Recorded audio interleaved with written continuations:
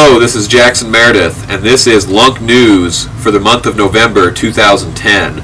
LUNk News reports news that is of importance to the working class and the global class struggle. Starting off with local news, many of you have seen a billboard in downtown Lincoln on 10th and L Streets that is critical of the animal welfare organization Humane Society of the United States. This billboard is put up by a group called Humane Watch.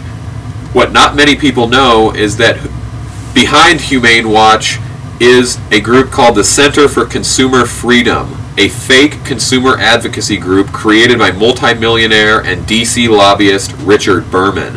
The Center for Consumer Freedom takes in millions of dollars in corporate money each year as payment for slandering groups which may hurt their bottom line. Through its dozens of front groups, CCF has attacked Mothers Against Drunk Driving, the Center for Disease Control, several anti-smoking groups, environmental groups, and animal welfare groups. The intention of this anti-Humane Society billboard is to smear Humane Society of the United States in order to prevent the introduction of animal welfare reforms in large, corporate-owned factory farms. Reforms which corporations feel would hurt their profits. The billboard erected downtown makes the claim that HSUS only shares 1% of their donations with local shelters, despite the fact that the Humane Society of the United States does not claim to fund local shelters.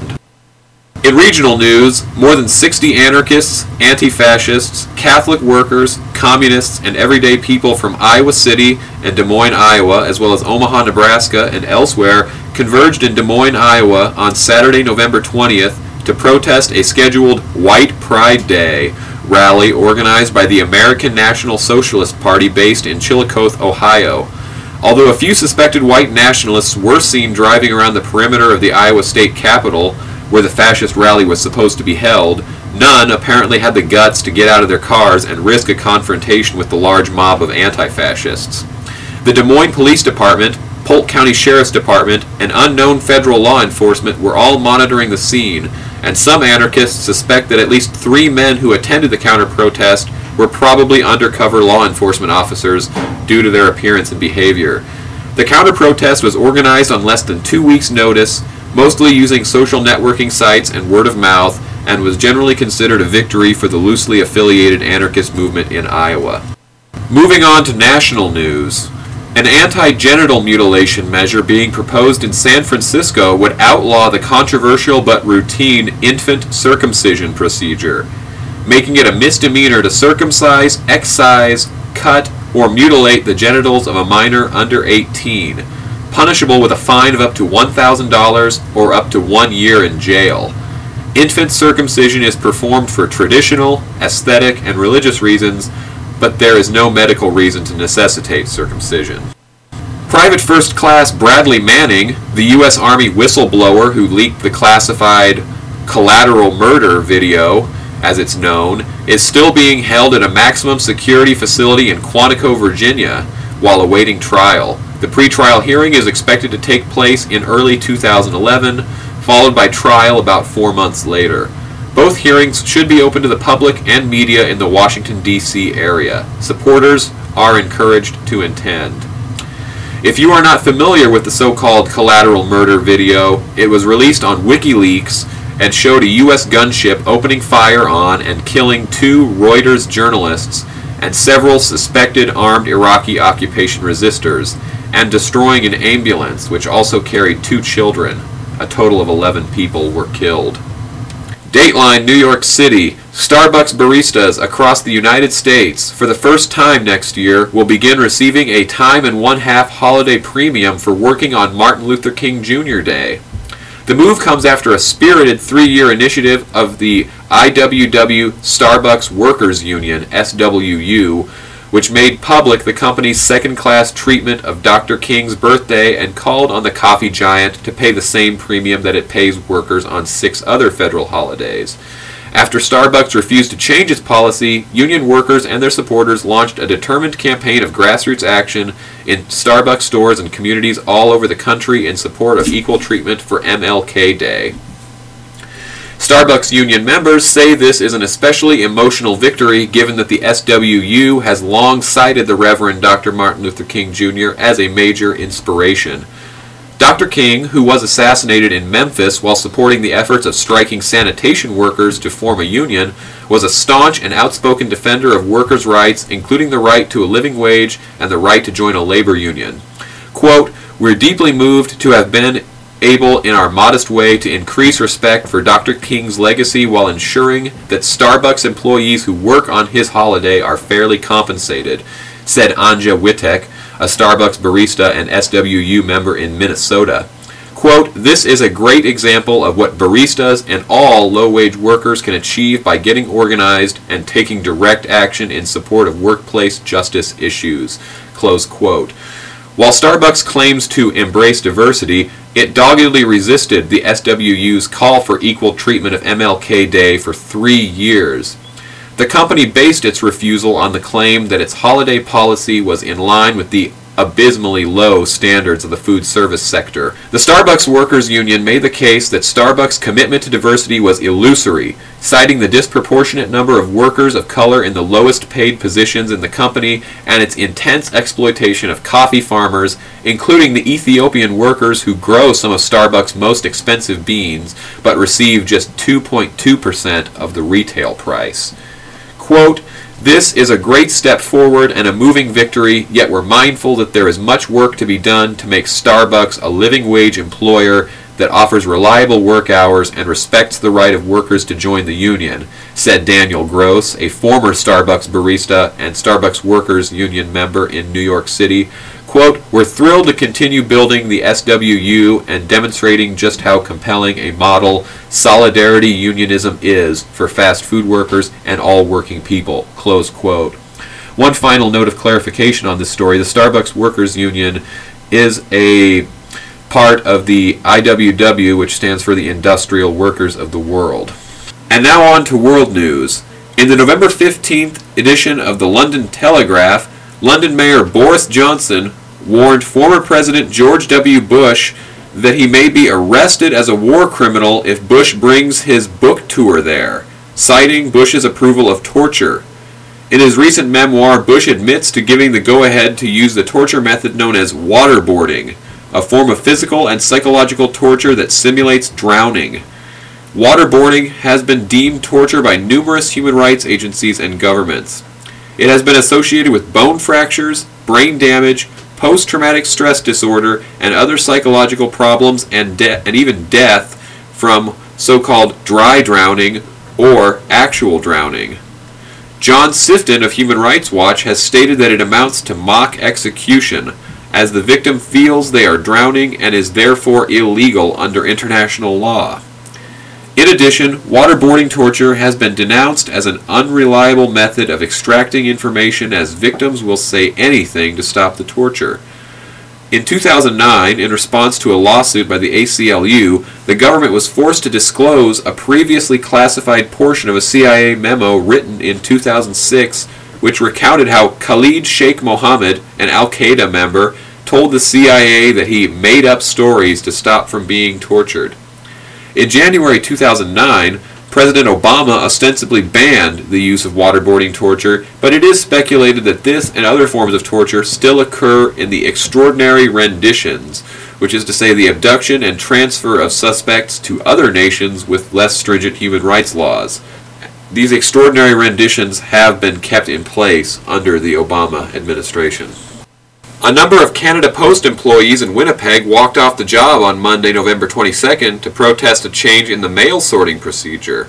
Canada Post's website says the corporation is undergoing a quote-unquote postal transformation, with Winnipeg being the first location where new sorting equipment and delivery methods are being rolled out before the changes are implemented across the country. The new automated way results in postal carriers having to carry 3 bags along their routes, which adds a great deal of weight and is causing many of the workers to suffer injuries or become physically exhausted. Under the old sorting method, done by hand, carriers ended up with 2 bundles because the sorters were able to combine flyers with mail destined for each house. A man who was sorting the mail the old way on Monday at the Wilkes Avenue facility was suspended, according to Bob Tyre, head of the Canadian Union of Postal Workers, Winnipeg Local. That prompted 40 other employees at the facility to walk out in solidarity. The Canada Post suspended him on the spot, and the other carriers decided that was the line in the sand and they left too, Tyre said. About 60 carriers at the downtown sorting plant then left their jobs for similar reasons, but only walked out for about a half hour, said Tyre. An anonymous postal worker commented, quote, "As of now, there are about 140 workers on strike by my count. This is not a temporary work stoppage like the last wildcats in Edmonton. Workers are packing their things and going home to spend time with their families. Everyone across the country is keeping in touch about this and watching Canada Post's next move closely." Close quote. On November 19th, over 170 students occupied the lecture theatre in the Fulton Building at the University of Sussex in the UK in protest of the raising of tuition fees and other attacks on the education system.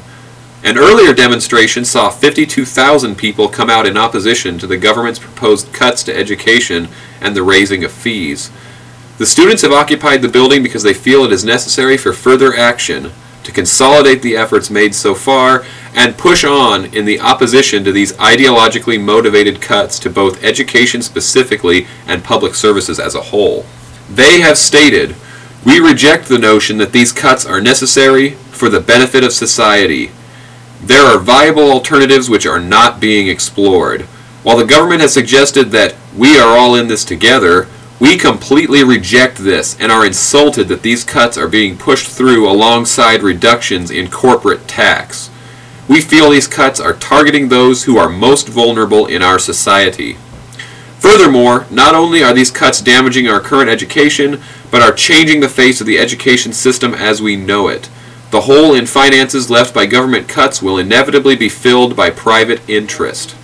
This marketization of education will destroy the prospect of free and critical academic inquiry, on which universities should be based.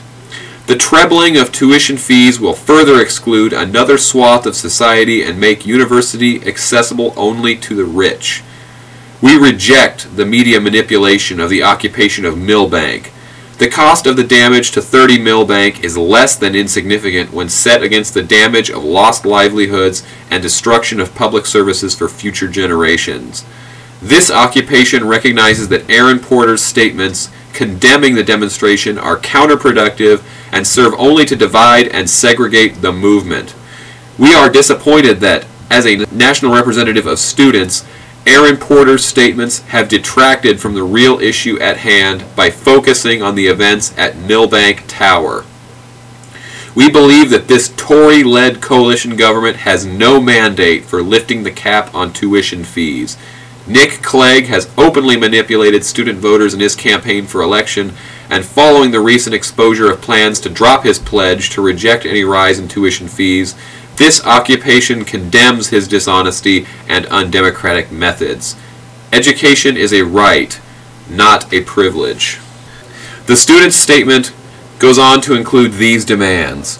We demand the University of Sussex management makes a statement condemning all cuts to higher education and rise in tuition fees. We are opposed to all cuts to public services. We oppose a rise in tuition fees. We call for solidarity and support for those arrested or victimized on Wednesday's demonstration. We stand in solidarity with others taking action, both nationally and internationally, in the fight against austerity measures. And we call for all other university, college, and school students and staff to strike and occupy in defense of the future of our education system, and to participate in the National Day of Action on the 24th of November 2010. In Islamabad, Pakistan, a man who says he lost his son and brother in an American missile attack in the Northwest threatened November 22nd to sue the CIA unless he receives compensation, a move that will draw attention to civilian casualties in such strikes. Kareem Khan and his lawyers said they were seeking $500 million within 2 weeks, or they would sue CIA Director Leon Panetta, U.S. Defense Secretary Robert Gates, and a man they said was the CIA's station chief in Islamabad, for quote-unquote wrongful death in a Pakistani court. The United States does not publicly admit to firing missiles into northwest Pakistan, close to the Afghan border, much less say who they are targeting or whether civilians are also being killed. Privately, officials say they are taking out Al-Qaeda and Taliban militants and dispute accounts that innocents often die. Pakistani officials, who face criticism from their own people for allowing the attacks, rarely discuss them.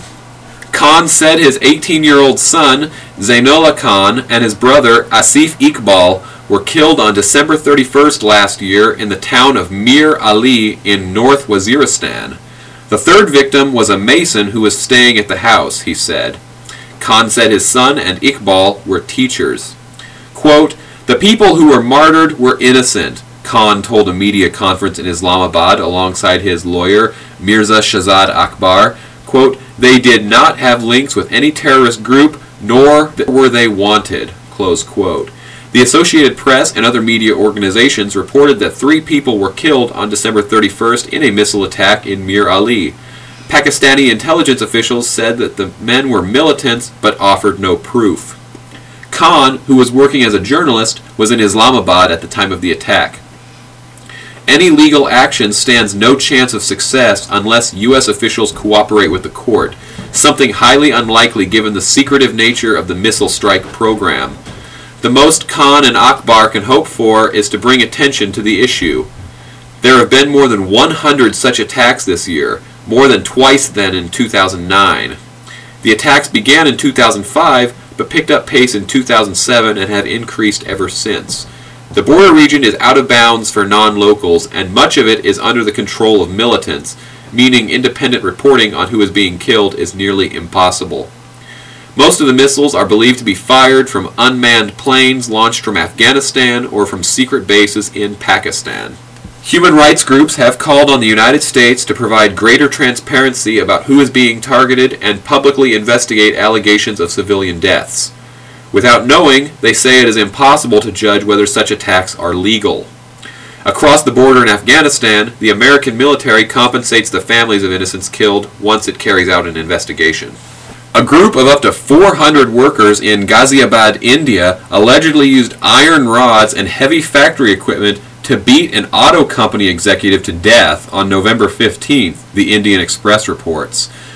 Joginder Chowdhury, an assistant general manager at auto parts manufacturer Allied Nippon, was reportedly eating lunch when he was attacked by hundreds of his employees, 400 people according to some accounts.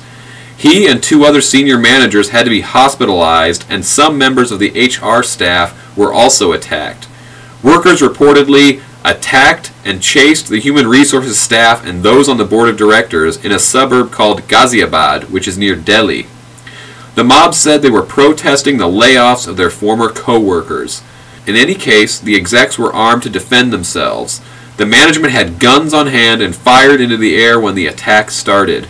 More from the Indian Express. The standoff began around 2:15 p.m. when the workers and the company management had a heated argument over the strike being planned by the workers on November 16th. Senior officers, including Chowdhury, went to meet the workers. Quote, "After a heated discussion, the management tried to assert themselves and one of the officials fired in the air. This infuriated the workers, who then went on a rampage, manhandling the officers," close quote, said a senior police officer. It is reported that the police have sided with workers, saying that the officials who fired gunshots were the reason that employees, quote, "already seething with anger after the labor commissioner's office declared their strike illegal," close quote, turned violent. So far, 10 have been arrested.